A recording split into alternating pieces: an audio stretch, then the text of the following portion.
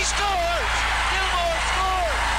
With 1:03 left. Off the glass, the left corner to Aginla. Aginla to the left circle. Passing to Yell. A shot. Save made by Aginla. Rebound. Another shot. They score! The Flames win it! Yeah, baby! They score! And the sea of red erupts. Flames Talk starts now on Sportsnet 960 The Fan. Here's Pat Steinberg and Wes Gilbertson. Yeah, look who's back. It is a Monday, October 23rd. This hour of Flames Talk is underway, and Wes Gilbertson's back in the house after a long hiatus. Little trip south of the border, little golf trip, and you're welcomed home with beautiful October 23rd weather. What's going on? I was just going to say, as I look out the window, it might be time for another long hiatus. Back to Nevada might be the way to go. I'll see you guys in April. Well, maybe you can, if you can miss more road trips like the one you just missed, you might be onto something. This hour of Flames Talk's underway. Apple, Spotify, Google, Amazon, or wherever you get your podcasts. We'll definitely get into the somewhat disastrous end to that 5-game road trip a little bit later on this hour as the Daily Flames Roundtable. We'll take up the second half of this hour of Flames Talk, but let's talk Noah Hanifin to kick it off because Elliott shocked us all over the weekend. So I was watching that headline segment live, and in comes Elliott, and first thing he's got is movement with Noah Hanifin and the Calgary Flames. I said to myself, okay, that's news I was not expecting, and at no point do you ever question if Elliott goes with something on national television. You don't question it. It was just like, oh my goodness, last I heard was that the door was definitely open, and maybe more open with him returning to Calgary in September than maybe it was over the summer, or maybe it was in April. But I'd kind of been like, yeah, door's open, but not a whole lot going on. Then boom, there's Elliott saying significant progress has been made, and optimism levels are high. And it sure does feel like, we're going to hear from him in just a second, Wes, but it sure does feel like something has changed in the last little bit, and something has gotten it from door open to let's find a way to make sure we walk through this door. Yeah, and the best that I can gauge it is that maybe the optimism started to build over the past few weeks. It just maybe shortly before the home opener against the Winnipeg Jets, you sensed a real shift in what the thinking was on Noah Hanifin, what maybe the sense of optimism about keeping him happened to be. Listen, and I know we'll get into this. It makes a ton of sense, at least from my vantage point, that the Calgary Flames would want to keep this player under contract. Yep. I think they were almost resigned to the fact that it wasn't going to happen. Well, they tried to move him this summer. They really explored that trade market, and I'm not sure a couple times that they weren't even close to potentially agreeing to a deal. It never got done, and now fast forward, it feels like the Flames certainly have circled back in terms of wanting to keep him. Noah Hanifin has certainly opened the door, and we're going to hear in a second from Noah after an optional skate today. What we didn't hear is, oh no, that's wrong, or I think that report might be a little bit premature. Like, this sounded like something. Noah Hanifin wasn't necessarily confirming it's all but done, but reading between the lines, it sure sounded that way to me. Okay, so this is Elliott Friedman on the latest 32 Thoughts, and so here's what we know. Over the summer, the Flames explored a trade. Over the summer, I think there was definitely some interest, and I believe the Flames got some offers, not offers they were willing to pull the trigger on, but they got some offers, and there was definitely some conversation out there. Obviously, nothing gets done. As you said, everybody comes back to Calgary. Optimism levels higher. Michael Backlund signs, and here's the captaincy for Michael. And now all of a sudden, knocking on the door for a Noah Hanifin extension as well. Elliott addresses all of it. This is on the latest 32 Thoughts podcast. It's a longer Elliott soliloquy, but there's a lot in here. If you missed it on the latest 32 Thoughts, this is EF on where things sit with Noah Hanifin right now. I think it's more now than some movement.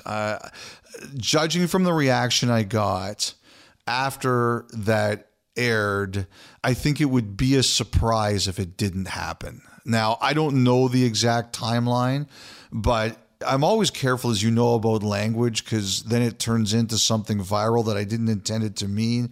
I've had people say optimism. I've had people say progress. I had one guy say to me today that there was a breakthrough and it's going to get done. But put it this way, I think the best way to put it is it's going to be a surprise if it doesn't happen. And we should say that this is a big, big victory for the Flames, because Hanifin, you'll remember when there was all that talk about all the guys that wouldn't stay. Well, they've got Backlund signed. And now Hanifin was the one guy in the summer. And I reported on this pod that Hanifin had indicated he wanted to go back to the United States. And no one argued with me. No one. Normally, if I have something wrong on the pod, I'll get at least one phone call about it. Something like that. Someone will call me and say, you are wrong, fix this.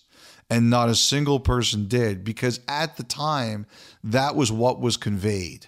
Now, ultimately, Hanifin at some point in time will give us a better indication of what changed his mind. Number one, I think it's time. Obviously, he's seen things in Calgary that he likes.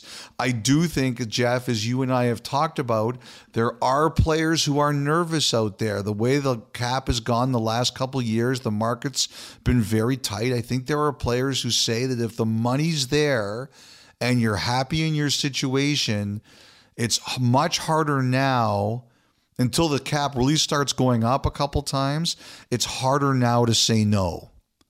And ultimately, I don't want to put words in Hanifin's mouth. He'll tell us. But like I said, it would be a surprise by now if it doesn't happen. So there's a lot there, and a few things, not like Elliot needs corroboration, but a few things that just checking in and that I've kind of, that have been conveyed to me is that, yeah, definitely there has been significant movement here over the last little bit, and that maybe the optimism levels started getting higher as everybody got back, and really over the last little bit have taken an even larger step.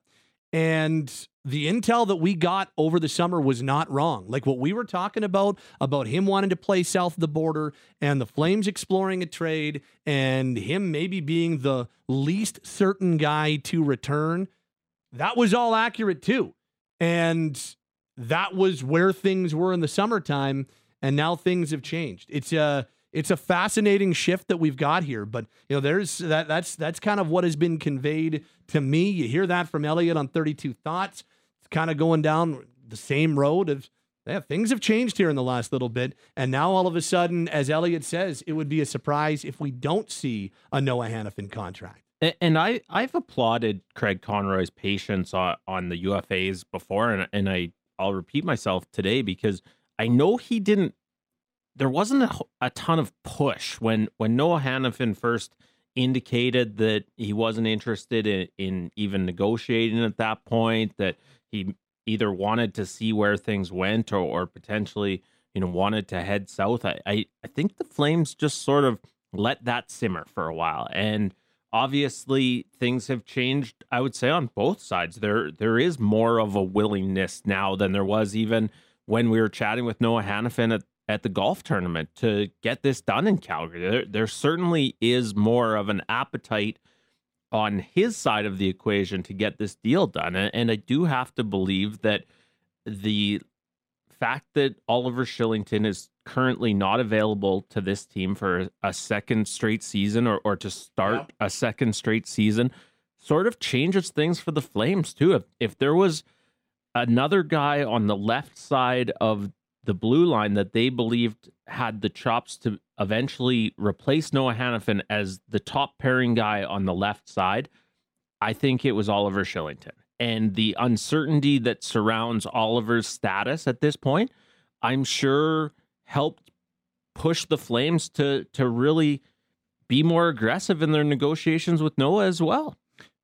Now, if you were expecting Noah Hanifin to come out on Monday following an optional practice and tell us, hey guys, so I've signed, it's an 8-year deal, and 8 times 7.5. So the salary breakdown will go like this. My signing bonuses are this. I've got a full no move clause for the first 4 years. No. There is none of that when Noah spoke with us on Monday after practice. But we did speak with Noah Hanifin, and the one thing that you'll hear here is that I don't think you're hearing him pour any cold water on it, and he's not being forthcoming with it'll be done tomorrow or we're just waiting to put pen to paper. But as we're about to hear him, there's not a whole lot of no, this is false. Right. You know. He did not look at the weather forecast for tonight and change his mind. Exactly. Which is probably good. Yeah. I might have.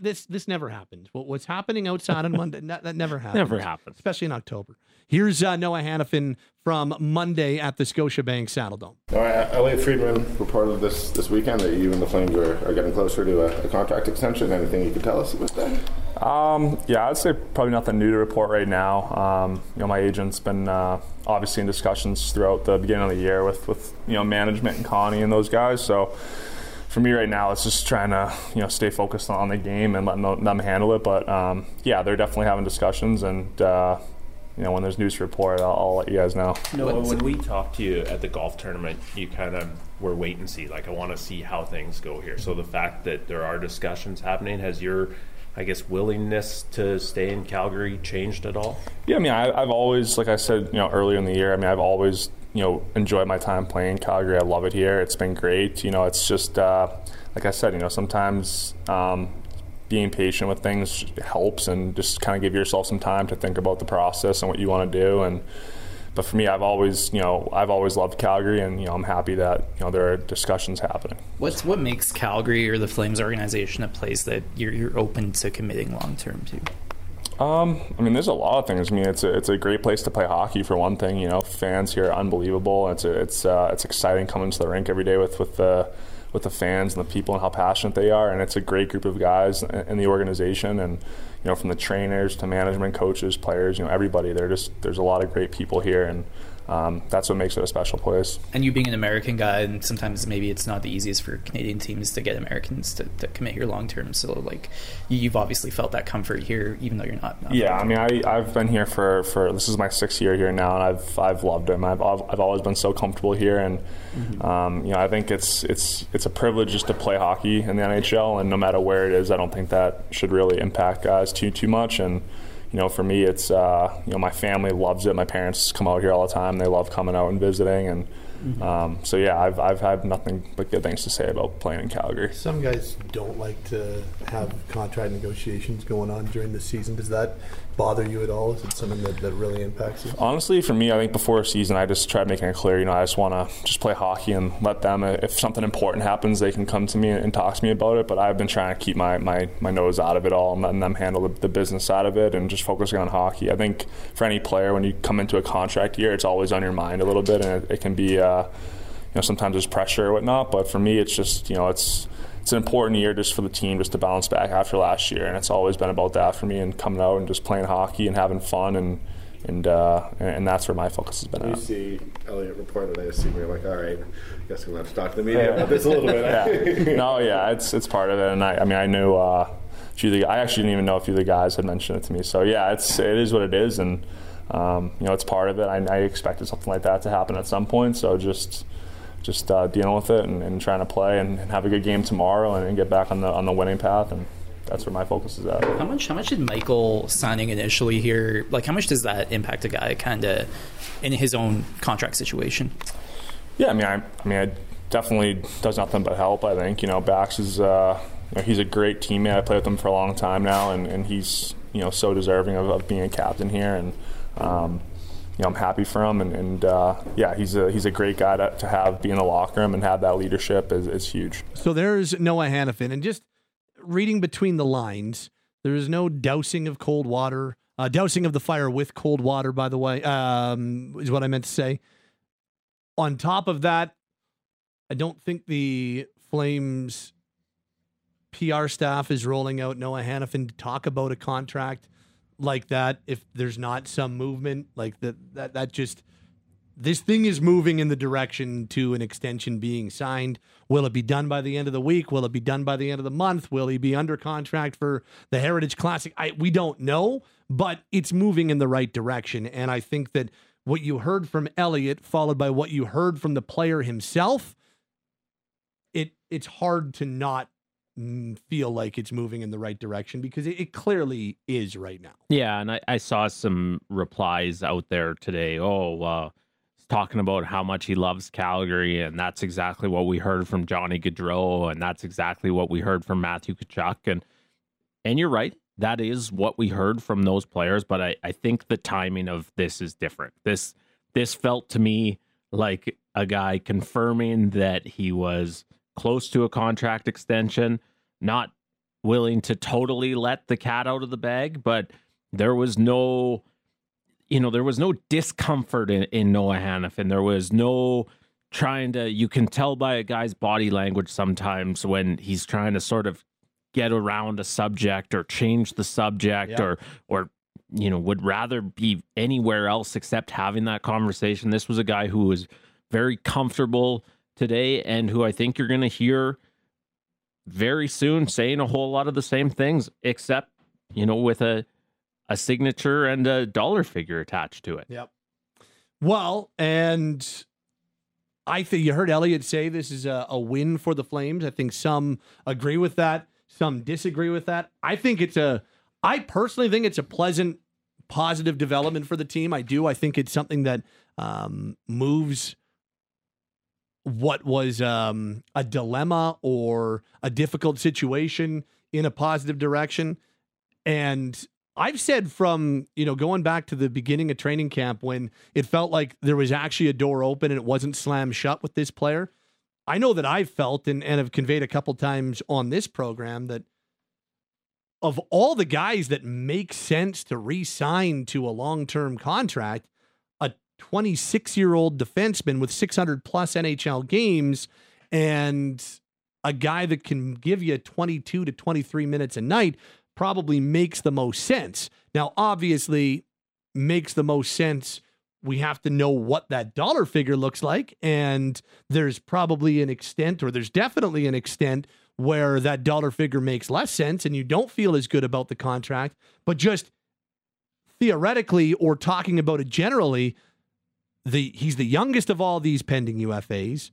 He is the guy that still has the most opportunity to develop and to still improve. Like, I think Lindholm is what he is, and Tanev is clearly what he is, and Zadorov probably is what he is. And I don't count Shillington just because of the kind of unique circumstances that go along with this whole thing.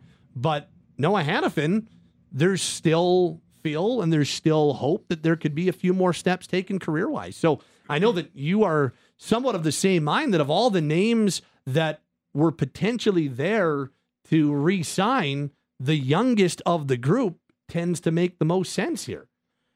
Yeah, I think the reason that Noah Hanifin maybe slid down the priority list was just the report in the summer that he wasn't interested in staying. I think if that hadn't floated out there in the summer, we'd be talking about a guy who was maybe at the top of the priority list anyways. When I look and Ryan Huska talked today about the fact that he thinks there's still room for growth in Noah Hanifin's game, even if there isn't.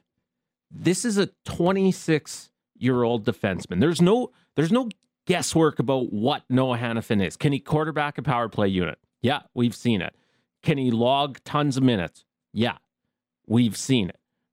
At his size, is he going to be a guy who gets muscled off the puck really easily? No, we know that. We know that about Noah Hanifin. He's got 600 games of experience. He's durable. He's missed. Do you know how many games he's missed in 6 seasons with the Flames?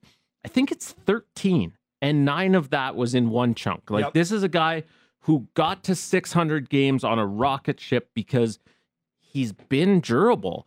And he basically has the tools that you're looking for in a modern defenseman, right? His skating is going to help him age as gracefully as anybody on the Flames roster. And so I know, and let me address this. I know there is a faction of the fan base. I know there's people out there, we're hearing from some of them on the text line, who are going to say, why are you rushing to re-sign all of your core pieces when there's been no history of success with these guys? And absolutely, that's a fair argument. If you're yelling that at the radio or at the podcast or right now, I totally understand it. But I think what it boils down to in the case of Noah Hanifin, a top pairing defenseman, is the alternative that we've seen here in Calgary, where you're still dealing with aging facilities for several more years, where you're still dealing with snowstorms at the end of October. The alternative is overpaying someone on the free agent market. You think you're going to get a replacement for Noah Hanifin some other way and end up paying less for it? Absolutely not. And that's what turns it for me. Yes, you haven't had success with this core, and something needs to change. There needs to be that infusion of youth. You've got to figure out how to get more oomph out of your high-paid forwards. There's a whole lot of things that need to happen here, but this one piece of business, keeping a 26-year-old defenseman who's already a top-pairing guy in the NHL, it just makes a ton of sense. So Hanifin's a guy that, his career high is 48 in terms of points. I think he's a guy that can get you 40 to 50 points a year when he is playing a full season and playing well. He's got 4 and 6 to start this year. There will, I think, always be some defensive lapses, and there will always be some risky reads made that can end up biting the team. I think ideally while he has played plenty of top pairing minutes, I think ideally he's probably a 2-3 guy in the NHL. What does that ideal contract look like if you're signing him to a 7 or 8 year deal? He's been on a sweetheart deal the last few years, under $5 million, just under $5 million. Without even playing a game for the team, he signed that deal after the Carolina trade. He'll be 27 in January, so his contract would kick in mid-27. So he'd be 34, 35 when the contract comes to an end, which I think for a good skating defenseman you can probably live with. What should that contract look like? Is 7.5? Is that a ballpark that we should be looking at? Is there a way they can get it lower than that? Like, what does an 8-year deal, knowing that you're buying all UFA years, what does that look like for a guy who's getting to UFA at the age of 27, which not a lot of guys do? Ideally, you'd love to sort of replicate Mackenzie Weegar's contract for me. And there's a lot of similarities there. There's been a lot of similarities in usage in terms of sort of total minutes played in Calgary. Mackenzie obviously signs an 8-year extension worth $6.25 per season.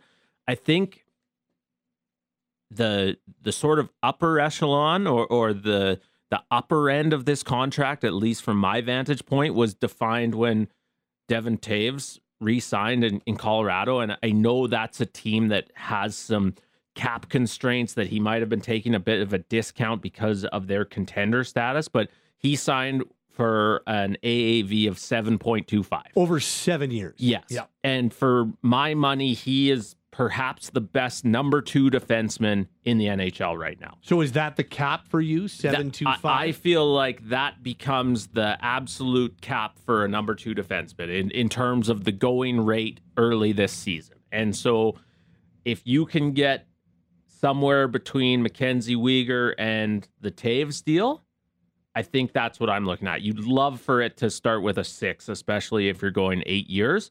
But I think you're going to be pushing pretty close to 7. Well, and the interesting one here is that because he's still young, how much premium are you paying when it comes to the UFA years? When you're signing guys in their mid-20s, like 24, 25, and you're buying X amount of UFA years on top of RFA years, it's a different conversation as opposed to this one, which is kind of in the middle. And then you've got the unrestricted free agents that they're UFAs. So the type of money you're spending and the different premiums feel a little bit different too. So could you get him for 8 times 6.5? Could you get him for 8 times 7?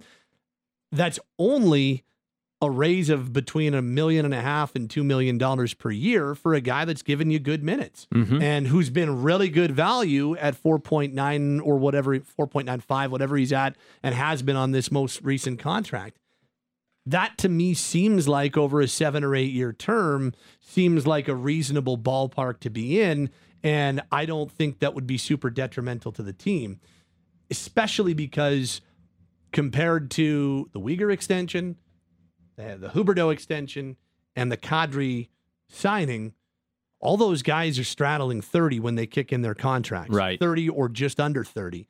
That won't be the case. Like, you'll still be getting 3 years before you even hit 30 on a contract for Noah Hanifin. So I think it does change the paradigm at least a little bit. Well, and where you have to be careful with this dollar figure, in addition to just obviously how it fits under your salary cap ceiling, is that after the 25-26 season, Rasmus Andersson's going to need a new contract. And you want your cap on defensemen to not be super high at that point, because you're going to have to pay Rasmus Andersson. If he continues to trend the way he has, I think he's already undisputedly Calgary's best defenseman. And so he's going to get more than Noah Hanifin on his next deal. And that's why you'd love for Noah Hanifin's number to not be too high. Yeah. Because you've got a guy vaulting past it. Let's read a few texts. 960.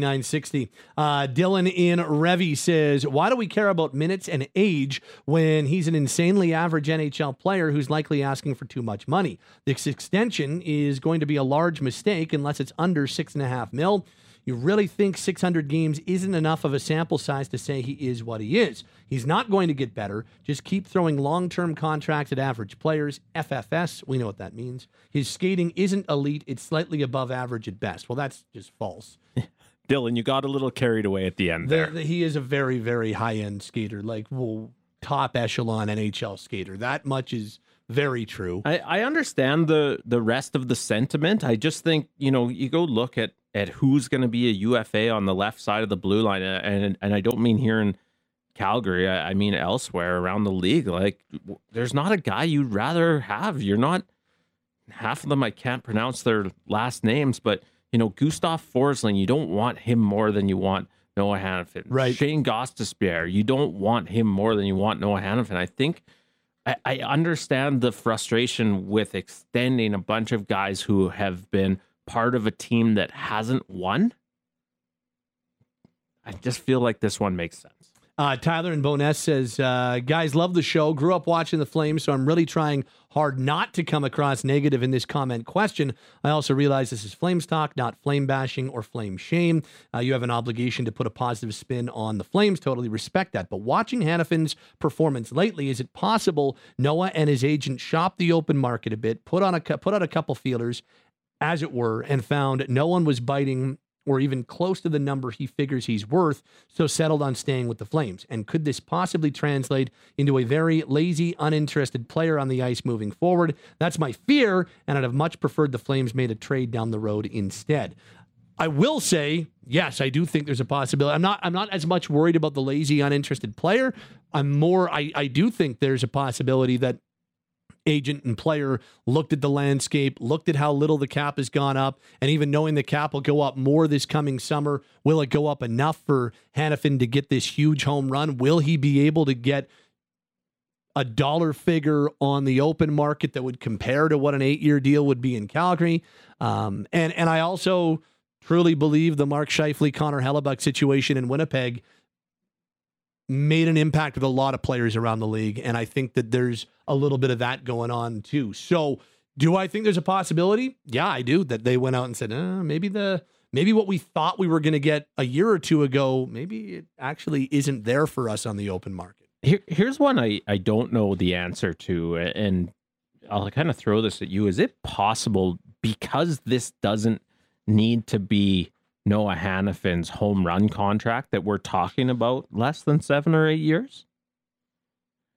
And I say that in the sense of, this is a guy who there's been some belief he'd want to play closer to his family in Boston. There was some belief after seeing two of his best friends in the sport, Matthew Tkachuk and Jack Eichel, loving life in a Sunbelt destination, that it wasn't actually about going home to Boston, that he might be interested in going somewhere that had a little bit warmer winter. I wonder, and my best guess is that this winds up being a 7 or an 8 year deal. But if there's still optimism that the cap is going to skyrocket at some point, maybe he goes shorter. I wonder if he goes a little shorter. I think that would be. I think you'd be pretty happy with that if you're the Flames, if he's cool to go shorter. He is still young. Right. And, maybe could find himself in a situation in 4 years where unrestricted free agency, he's 31 years old, and there's a team willing to give him a big-time 4-year deal. So now you're looking at, okay, if he signs an 8 at this or 2 4s, your agent's looking at what's the biggest overall number. Right. And I still think it probably gets done as 8. I just, in all these conversations, Elias Lindholm, going back to whoever you're talking about, for a player of a certain age range, you always assume the target is 8. Yeah. Probably is with Noah Hanifin, but I'm curious, could you look at a potentially reduced term there? I've had enough off the record conversations with agents that, that's a big thing, that when they look at things, they're like, okay, if we go 8 now, or we look at a 4 and 4, 4 years here, and then you hit UFA and maybe sign a 4 or 5, what's going to be the bigger all-round earnings? No doubt about that would be in the in the front of the mind. A couple of others, just to kind of give you a yin and a yang. This from Jeff. What a pleasant surprise that Noah's looking at staying a Flame. That's awesome. Great player. Always loved his attitude and can't believe he's only 26. And then this says, if they seriously extend Hanifin, it's an indictment on the organization, an organization that's always content on being mid, mediocre, etc. And they only keep prolonging what we think they should but won't do. If they continue to keep the same gang together, expect more of the same and nothing different. That's from a different Noah. I don't think that's Noah Hanifin texting. That's from a different Noah. But that's just yin and a yang in terms of some thoughts on this conversation as well. It's going to be fascinating what that number looks like. The details are always what you're judging an extension on. What's the term? What's the dollar number? And in terms of timing, I think it's going to be a rough stretch for Noah Hanifin in these next 3 games without Rasmus Andersson. He does rely heavily on the sort of stability that his partner brings to that top pairing. But all the indications are this is going to get done, and it's going to get done soon.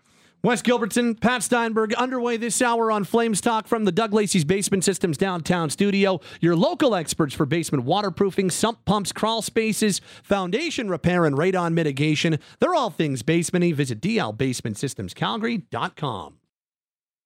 Flames Talk is live on Calgary's hockey station, Sportsnet 960 The Fan.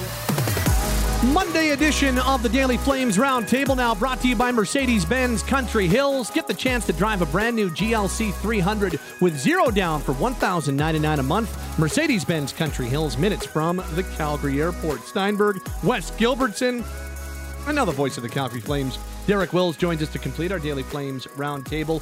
Gents, let's start with Rasmus Andersson. On Saturday was suspended 4 games for his hit as time expired in Friday's 3-1 loss in Columbus. He caught Patrick Laine of the Blue Jackets up high, was assessed an elbowing major on the play, but obviously it was as time expired, so it didn't really matter. Was suspended 4 games the following day, and a few hours later, we found out the Flames were planning to go through the appeal process. Pierre LeBrun of The Athletic reporting that appeal happened on this Monday, so we should find out in the next day or two if there's going to be a reduction of this suspension or not. He served 1 game of a 4-game suspension. Will it end up being a 4-game suspension is the question now. Gents, what do we think of the idea to appeal this one from Rasmus Andersson? Well, I think it's a good idea to appeal it. I don't think they're going to extend the suspension. He's a first-time offender. And I think there is a chance they could reduce the suspension. And the fewer games you have to play without your number 1 defenseman, the better off you're going to be if you're the Flames. And selfishly for Rasmus, I hope that they reduce it to 3 games or fewer, because that would give him an opportunity to play for the Flames against the Oilers at the Heritage Classic next Sunday. But I don't think there's any downside to appealing the suspension. So I think it was a good idea by the NHLPA and Anderson and the Flames to do that. Yeah, I guess it doesn't hurt. I would be very surprised if League Commissioner Gary Bettman, who oversees or hears the appeal, I'd be really surprised, guys, if this one gets reduced. I think today's news out of Columbus that Patrick Laine is on injured reserve, the fact he's not going to play for the rest of this week, eligible to return Friday, I think that's probably another knock against Rasmus Andersson. I understand. I was surprised. I'll start with that. I was very surprised that it was 4. That caught me off guard. Pat and I were texting back and forth a little bit and thinking maybe 1 or 2, and yet as I think about it more, it's pretty clear that the NHL and the Department of Player Safety are trying to send a message that if you want to go head hunting in the last 2 or 3 seconds of a game that's over, we're going to throw the book at you. That's from my vantage point, the message is clearly this game was over. This hit was unnecessary. It just didn't need to happen. And for that reason, while I think it's a shame that Rasmus Andersson is going to miss the outdoor game on Sunday, while I think it's a shame that he won't be on the ice with his Flames teammates at Commonwealth Stadium, that was not a good hit. That was a predatory hit, and I just can't see them reducing it. It's I don't know if I honestly don't have a feel, guys, as to what the league's going to do. I do. It is rarer than not rare that the commissioner would overturn a suspension that he oversees the Department of Player Safety, and while he doesn't directly administer it, it's still a department of his league, and very rarely is Gary going to undermine his groups and his departments. So, we don't usually see the commissioner reduce a suspension. I understand where the Flames and Rasmus are coming from, saying that, this hit got this and this hit got that. I firmly do believe the game circumstance is a big reason why the league was like, this was unnecessary and you didn't need to do this. And we don't like to see these things just because you're frustrated about the way a game ends. And I think that's a big reason why it was as steep as it was. I was also surprised at 4 games. I thought it was going to be 2 or 3. I thought whatever they were going to do, they would add 1 because it came at the end of a game. So I thought if it was a 1 game, they'd make it 2, or if they felt it was 2 games, they'd make it 3. So I was definitely surprised at 4.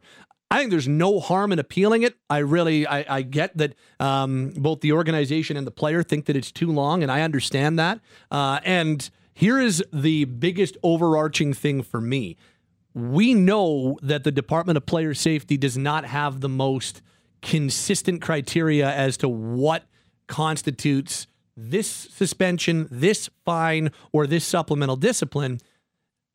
And so the problem is Rasmus put himself in that spot. It was a frustration play. It was an ill-advised hit that he did not need to make. There was zero reason to send a message. There was zero reason to do what he did. And so whether Wes thinks it's 2 games or Derek thinks it's 2 games or I think it's 1 game or whatever, you put yourself in a situation where you let the inconsistencies of the Department of Player Safety decide your fate. So I guess the biggest message in this is just, try not to put yourself in their crosshairs because you have no idea what they're going to do. So guys, long story short, I have no idea what they're going to do. I have no idea what they're going to decide or what the commissioner is going to decide, but he did put himself in this situation. It's kind of like coaches' challenges. When you're dealing with the Department of Player Safety, it's not black or white, it's gray. And everybody sees things differently. So my issue with it, and I'll say this, I agree with you guys. I didn't like the hit at all. It was completely unnecessary. One of the things that I love about Rasmus Andersson as a player is that he's fiery, but he crossed the line. And I'm guessing he was frustrated with the way the season started in some ways, with the way that game against the Blue Jackets went. But for him to do that at the end of that game, he hurt himself and he hurt his team because they're better with him. And maybe the punishment will be that he doesn't get to take part in what would be a very memorable experience for him playing in another outdoor game in the Heritage Classic on Sunday. We'll have to wait and see. But with all of that said, I'm with you guys that I think for a guy who doesn't have a history of being a headhunter, who doesn't have a suspension history, to go from 0 to 4, it just feels like a lot. We're not talking about Tom Wilson here. We're talking about Rasmus Andersson, who's a really good player and, for the most part, plays the game the right way. So I'd like to see them reduce it to 2 games or to 3 games. I think there's a way better chance they reduce it to 3 than 2. And that's not because that would give Andersson an opportunity to play in the Heritage Classic. That's just the way it lines up. They gave him 4 games. He served his first one versus the Red Wings yesterday, could serve his second one against the Rangers tomorrow, and then you go from there. But yeah, it was a blow for the Flames. They were 1-1-1 in 3 games without Rasmus Andersson last season. They're 0-1 so far this season, and hopefully they get him back sooner than we think they're going to at this point. We'll see how it goes with the DOPS. I'll just add, when we talk about the inconsistencies of the judgments that come down from player safety, you can bet that Rasmus Andersson, with the support of the NHLPA and his agent, Claude Lemieux, and the Calgary Flames, you can bet he stayed up late finishing his PowerPoint presentation on what he thinks are similar hits that garnered shorter suspensions. And basically what he's hoping for and what in turn the Flames are hoping for in this appeal is to show Gary Bettman, yeah, you know what? This hit was not good, but it was the same as this one that got 2 games, and it was the same as this one that got 3, and maybe it was the same as this one that didn't get anything, and that's going to be their argument. I'm not sure it's going to work, but when we talk about the inconsistencies, that's what was happening in that meeting with Gary Bettman. Yeah, and my concern would be that Gary Bettman, as the commissioner of the National Hockey League, has usually had the back of the Department of Player Safety and the officials. Yeah. And that's what a good boss does. But I do think because the Flames are going to be able to show video evidence of similar hits that got shorter suspensions and maybe similar hits from guys with a history that got the same suspension, that he might consider reducing it from 4 to 3 or maybe even to 2. I do think there's a chance. So fingers crossed. And I hope Patrick Laine can come back sooner rather than later. And the fact that he's on IR probably doesn't help the Flames case. He's eligible to return at earliest on Friday. It's the Daily Flames Roundtable. Derek Wills, Wes Gilbertson. My name is Pat Steinberg. Look, a lot of that was a negative Flames talk postgame on Sunday.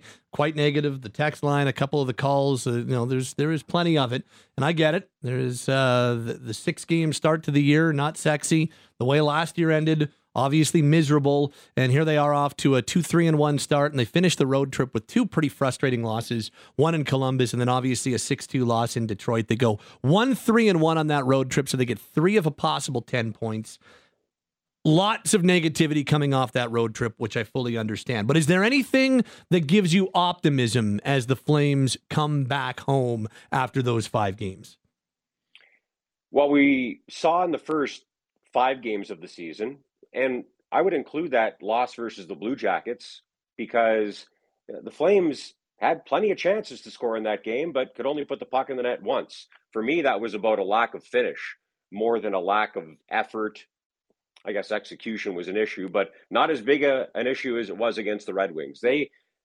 Their execution yesterday was awful in pretty much every way. So I don't think they can be any worse than they were in the final game of their season-long 5-game, 10-day road trip. So that would be certainly one of the things that would give me optimism moving forward. But I think we saw in parts of the first 5 games of the season what this team can be. The Red Wings played incredibly fast on Sunday afternoon. The Flames are going to have to pick up their pace, but they've done that at times this season. They did that against a pretty quick team in the Sabres in their 4-3 win last week. So I think they have it in them. I also think that there are a number of players who have yet to play to their potential, certainly not consistently. And at the top of that list would probably be Nazem Kadri. he's had his moments, but guys, quite frankly, after what I saw in the preseason, when you could argue he was as good as any member of the Flames in the games that he played in, I thought, well, Kadri's back. This is the guy that we saw prior to the All-Star break last season, but it's been a tough start to the regular season for him. So I think he's going to get better at some point, and he's going to help them win hockey games. And he's not the only one. I just think he's the best example of a player who has a lot more to give than what we've seen in the first 6 games of the season. I get worried about a team when they play their best or close to their best and they don't look good and they don't win. But when a team, and breaking it down even further, when individuals don't do that and you know that individually and collectively there's a lot more to give, then I'm not going to hit the panic button, at least not yet. My biggest reason for optimism wears number 25. I think it's been a really strong start to the season for Jacob Markstrom. I certainly think he's deserving of more than one victory. He was the best of the Flames by a country mile on Friday in Columbus. And so as I look for reasons to be optimistic about this team, the biggest one is that their number one goaltender, to me, certainly looks like he's up to the challenge. And then the other, I guess, I don't know if this is a reason for optimism or just a reminder, but there's a lot of hockey season left. You're going to have a few games like yesterday where there's a pretty big dark cloud following the team around after, and it's easy to be down on a team when they lose back-to-back games to end a road trip to teams that haven't been great in recent years, even though it sure feels like the Red Wings are on the rebound. It's easy to be pessimistic when your 2 highest paid forwards play as horribly as they did yesterday, and on and on and on. There's just a lot of hockey left to be played. If we see these same recurring issues for the next month, I think there is reason for concern, but you can flip that around today and say one of the reasons for optimism is there's a lot of road ahead here. Yeah, I think the biggest thing that I come away with is, and I'll just echo Wes, I do think, I don't know if I am convinced. I know that I was singing some praises of Jonathan Huberdeau last week. I did not like his game Friday, and I certainly didn't like it on Sunday, so still work in progress on the Huberdeau front. But the guy that needed the biggest bounce back was Jacob Markstrom. And much like it's early in terms of, hey, don't panic, it's also early in terms of declaring somebody ready to bounce back. But Jacob's been very encouraging, and his numbers are okay. There's one game against Pittsburgh that kind of sinks those numbers, and I don't really think that what happened against the Penguins in the third period was chiefly on him. So I look at this and I say, yeah, I think Jacob Markstrom has shown us a lot of encouraging signs, and if this team is going to get back to the playoffs or be close to making the playoffs, it's going to be on his shoulders, I think, as much as anyone else. So short and sweet, but I'm with you, Wes. That's the biggest area of optimism that I see so far. Yeah, and quickly, a couple of other things. We have to keep in mind that the Flames have a new general manager, a new head coach, a couple of new assistant coaches, a bunch of new players, and a new way of playing in the defensive zone. And guys, for me, that's been their biggest issue so far this season. They got to sort the D zone out. I mean, they're making too many mistakes in the defensive zone right now. And I think once they become more comfortable playing this zone system as opposed to the man-on-man that they played for the last couple of seasons under Darryl Sutter, I think that they're going to settle down in the defensive zone, and that's going to lead to some good things at that end of the ice and at the other end of the ice as well. And then I'll leave you with this, because I was really surprised when I heard Elliot Friedman say on Saturday headlines that the Flames and Noah Hanifin's camp were making progress on a long-term extension. I know that X's and O's, they've got to figure some things out. And to your point, it's still really early in the season, Wes, and I think the Flames are going to get there. But I think the guys are having fun coming to the rink again. I really do. Michael Backlund's already signed an extension, and that was a good first piece. And now Noah Hanifin, who none of us thought was willing to sign an extension in the summer or even when training camp started, it sounds like that's headed in the right direction. I still think they're going to get Elias Lindholm done. So I think the fact that the guys are enjoying coming to work again, and yes, they enjoy it more when they win than when they lose, I think that's reason for optimism as well. Good stuff, Wilsey. Thank you, man. We'll do it again on Tuesday, hey? Okay, guys, stay warm. He is Derek Wills. He's Wes Gilbertson. My name is Pat Steinberg as we start to wrap up this hour of Flames Talk. Wes on Twitter at Wes Gilbertson. Our producers this hour, Taylor and Cam. And that is your Daily Flames Roundtable brought to you by Mercedes-Benz Country Hills. Book your winter detail package today for $349. Mercedes-Benz Country Hills, minutes from the Calgary Airport.